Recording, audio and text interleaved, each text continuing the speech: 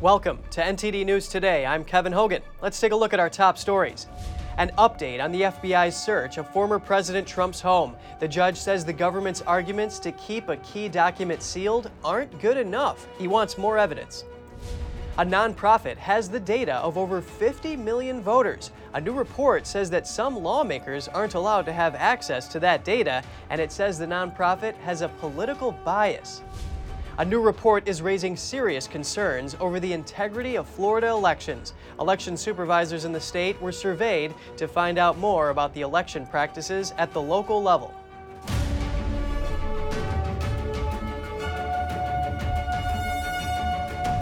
We have the latest update on the FBI's raid of former President Trump's home. A judge ruled today that the government hasn't proven that a key document should remain sealed from the public. NTD's Jessica Beatty has more. U.S. officials claim the affidavit for the warrant, which convinced the judge to approve the warrant, needs extensive redaction to protect FBI agents and witnesses, as well as the ongoing investigation into Trump. They argue there's no point unsealing a version that's blacked out because there'd be nothing of substance left. But in a new ruling Monday, U.S. Magistrate Judge Bruce Reinhart says those arguments aren't good enough, at least not yet. Judge Reinhart said, "I cannot say at this point that partial redactions will be so extensive that they'll result in a meaningless disclosure, but I may ultimately reach that conclusion after hearing further from the government." Reinhart ordered the government to file more evidence to support keeping the entire document under seal. He also wants proposed redactions to the document. He'll review the proposals and either reject them or agree with them. If he rejects them, the government will have a chance to appeal to a higher court. If he agrees with them, he'll release the redacted document. Meanwhile, former Pentagon Chief of Staff Kash Patel says documents that were stored at Mar-a-Lago and marked classified were declassified when former President Trump left office. Patel told the Wall Street Journal that officials will have a hard time proving that those documents weren't declassified. In the interview published Sunday, Patel said the bottom line is that Trump wanted to get the information out to the public. Although Patel said he didn't know exactly what was in the boxes the FBI took from Trump's home, he said it had to do with Russiagate and the Hillary Clinton email scandal. Patel's comments challenge a central claim made by the Justice Department that urgent action had to be taken because sensitive material was at risk. So far, neither the DOJ nor the FBI have offered a public explanation about why they searched a former president's home or what they were looking for. Jessica Beatty, NTD News. This just in, Dr. Anthony Fauci is stepping down from 3 government positions he holds. He announced today that he's planning to leave them in December. The positions he's resigning from are Director of the National Institute of Allergy and Infectious Diseases, Chief of the Laboratory of Immunoregulation, and Chief Medical Advisor to the President Biden. He indicated that he will leave the government but not retire. Fauci is 81 years old. He has repeatedly hinted he would step down from his positions, but has not committed to a specific time for resigning before. Republicans have vowed to investigate Fauci and other architects of U.S. pandemic policy if they gain control of either or both congressional chambers in the upcoming midterm elections. A left-leaning nonprofit allegedly has more access to voter data than some states. That's according to a new report. Here's more. When someone moves or dies, that person has to be removed from the registered voter's roll so their name can't be used to vote. This is usually handled at the county or state level. But today, 33 states and Washington, D.C. are outsourcing parts of this task to the Electronic Registration Information Center, or ERIC for short, which handles the data of over 50 million Americans. The founder of ERIC, David Becker, also founded the Center for Election Integrity and Research, or CEIR. CEIR calls claims that the 2020 election was fraudulent the big lie and says that the GOP and Trump supporters are pushing harmful, unnecessary new election laws. In 2020, CEIR received nearly $70 million from the left-leaning Zuckerberg-Chan initiative. Member states give ERIC more than voter registration records. By agreement, they also hand over all records of individuals who went to places where people are given a chance to register to vote, like the DMV, mental health offices, and more. The Verify Votes report found that because voter registration is offered in these places, all personal information is shared with ERIC, even if the individual did not register to vote. In September, Pennsylvania GOP lawmakers investigated the 2020 election. They subpoenaed the Pennsylvania Department of State, requesting detailed voter lists, including name, date of birth, driver's license number, and more. The Democratic governor and others went to court to block access, citing protection of voters' personal information. In court papers, the Department of State argued that it could not provide the information to investigators because bad actors who gain access to this information would have all the data they need to control the voters' registrations and even their votes.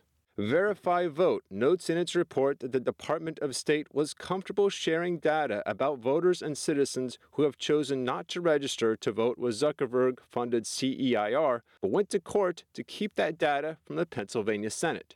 NTD reached out to CEIR and Eric for comment, but neither one got back before broadcast.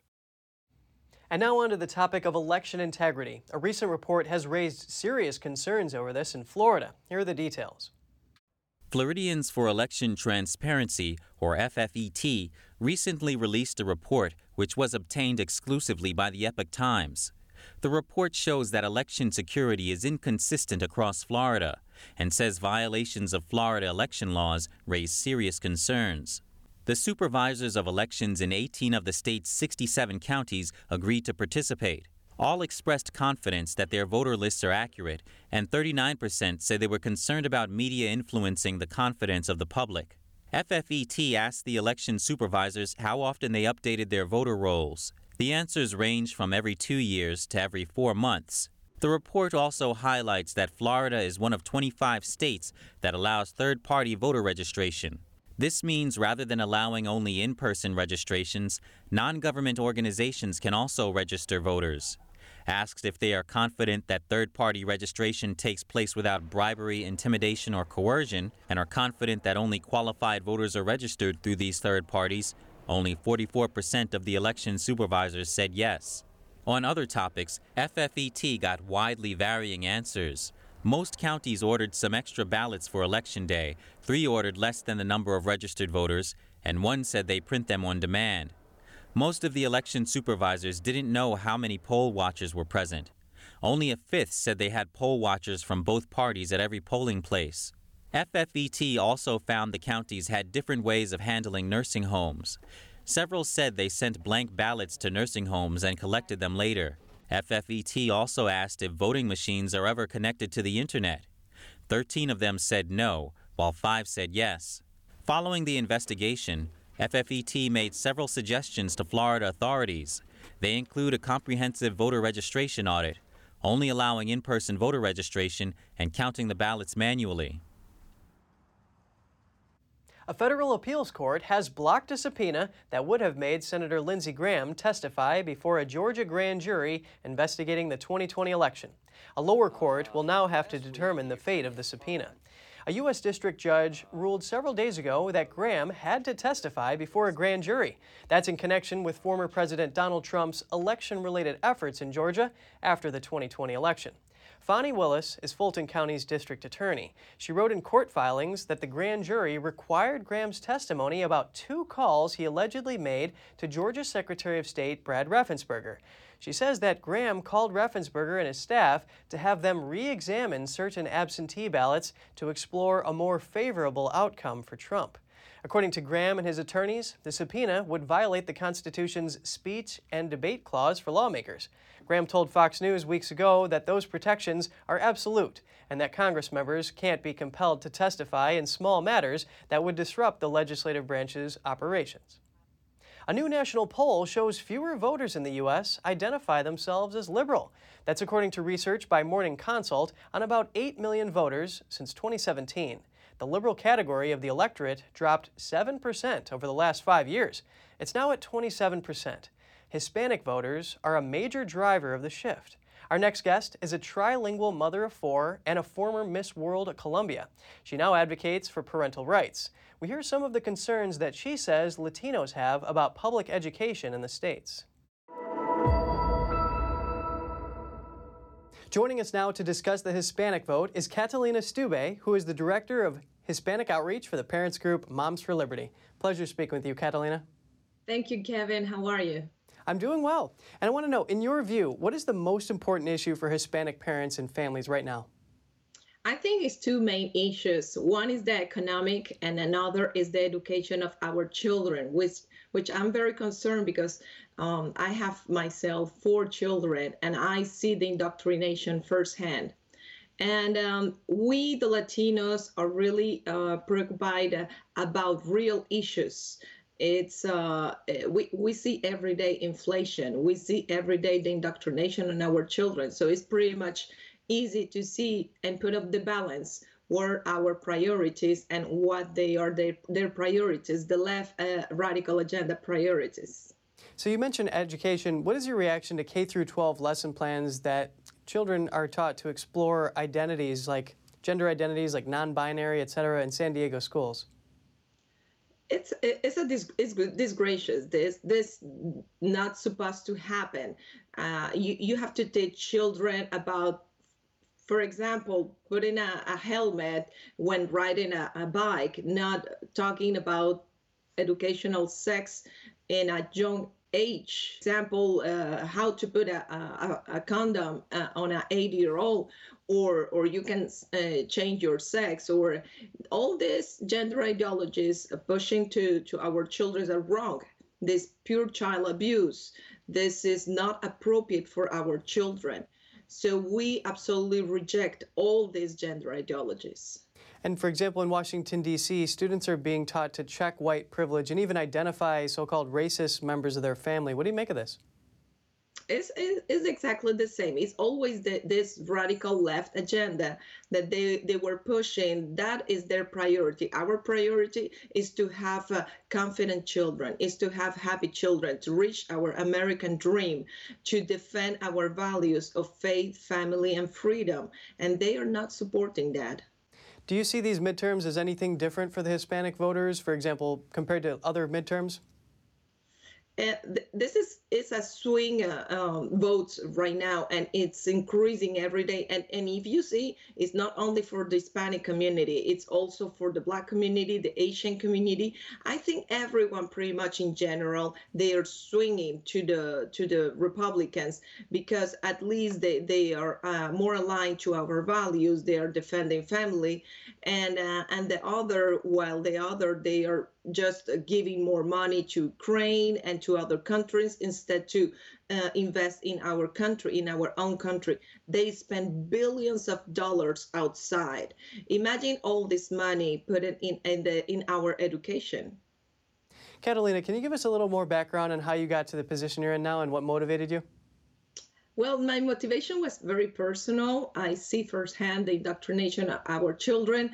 I didn't appreciate the mask on my children, especially when I have a young boy learning for the first time English, and then you cannot see the face of the other person because someone that is not a physician decide to put a mask on them.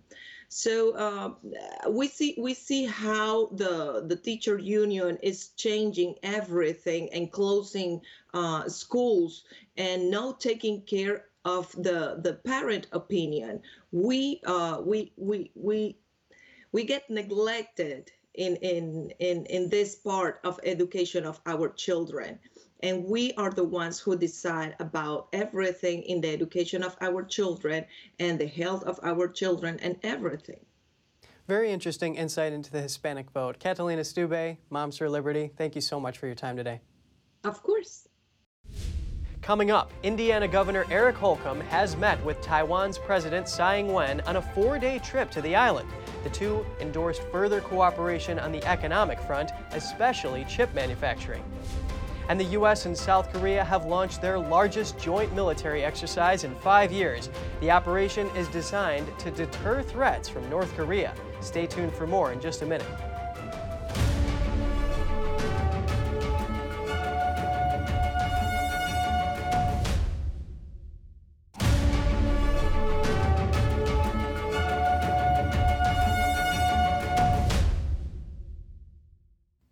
Records show that the fence surrounding President Biden's Delaware beach house is costing taxpayers about $500,000. In September 2021, Homeland Security paid about $450,000 to a Delaware-based company for the installation.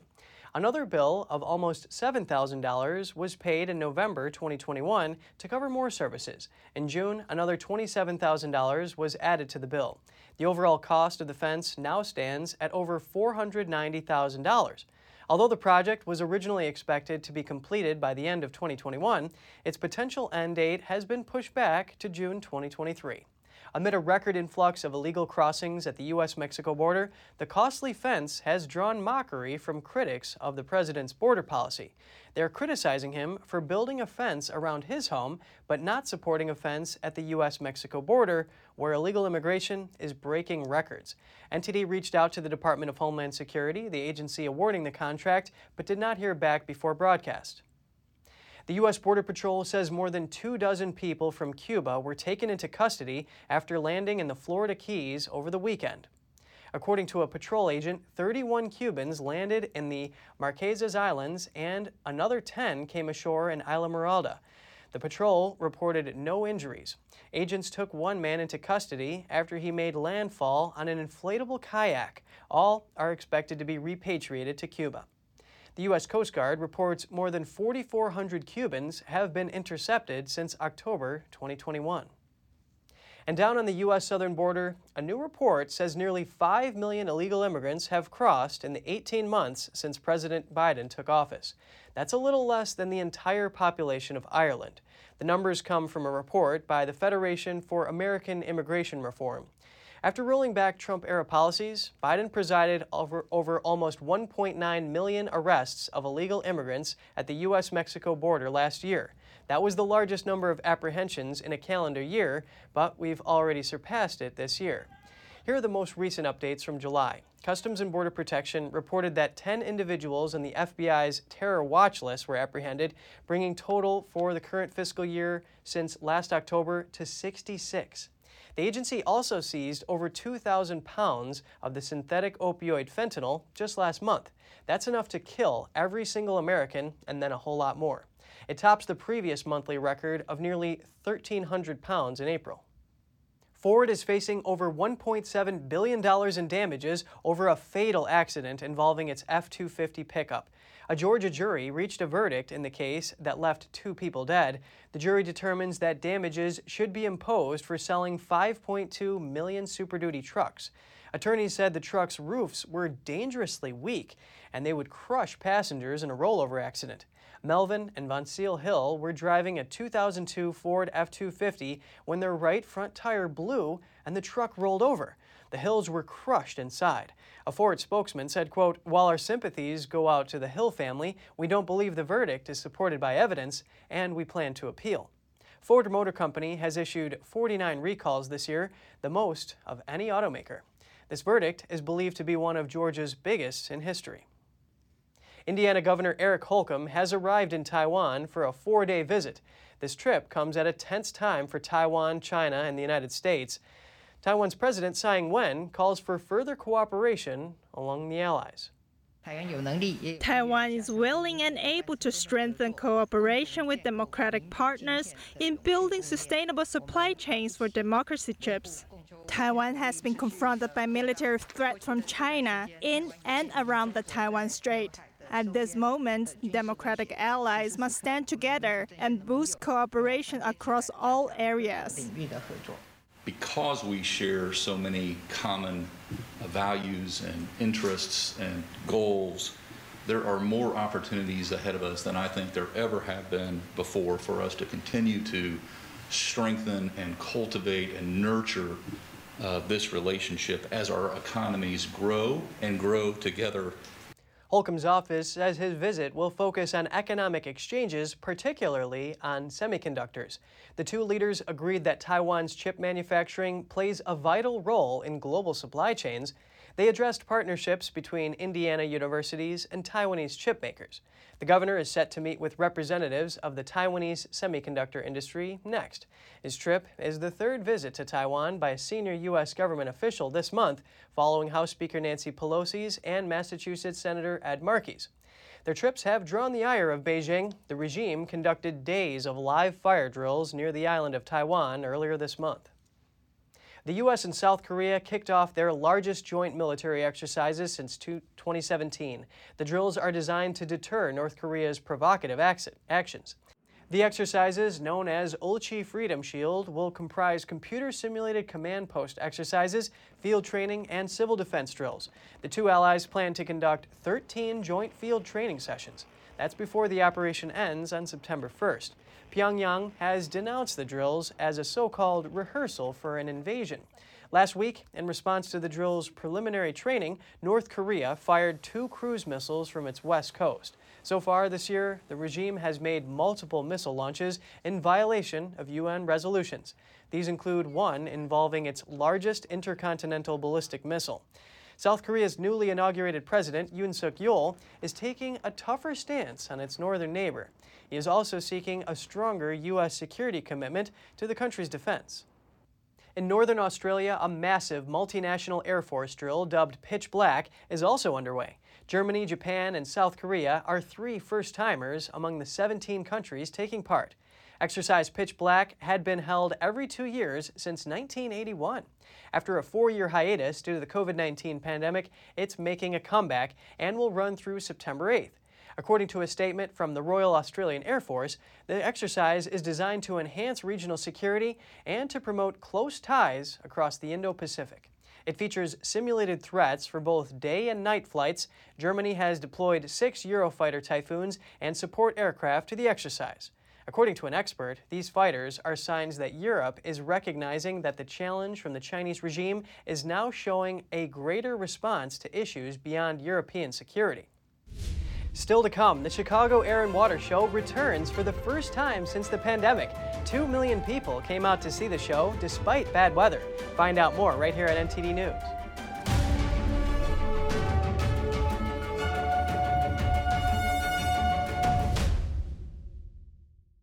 Planes dove, dipped, looped, and roared through the Chicago sky as the city's Air and Water Show made its post-pandemic return in spite of some bad weather. The show featured the Navy's Blue Angels flying team, as well as the Army Golden Knights parachute team. F-22 fighter jets roared overhead, and the P-51 brought a piece of World War II history to the city. Spectators packed the viewing grounds below high and low-flying planes. They came out undeterred by the threat of rain and storms that hovered in the weekend forecast. A shower brought Saturday's festivities to a temporary halt and also delayed the start of Sunday's festivities, even knocking some events off the schedule. But the audience in attendance was around 2 million. That's comparable to the last full show held in 2019. The Chicago Air and Water Show's website says it's the largest free show of its kind in the United States. You may have heard his name before, and you definitely know his music.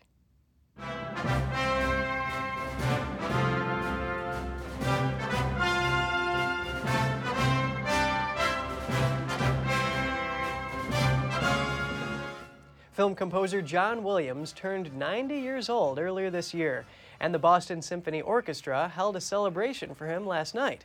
He had the honor of leading the musicians in his famed The Raiders March from the movie The Raiders of the Lost Ark. Williams also composed the scores for all 9 Star Wars films, the first 3 Harry Potter films, and Superman, along with many others. Other artists who took part in last night's festivities included cellist Yo-Yo Ma, singer and guitarist James Taylor, and saxophonist Branford Marsalis.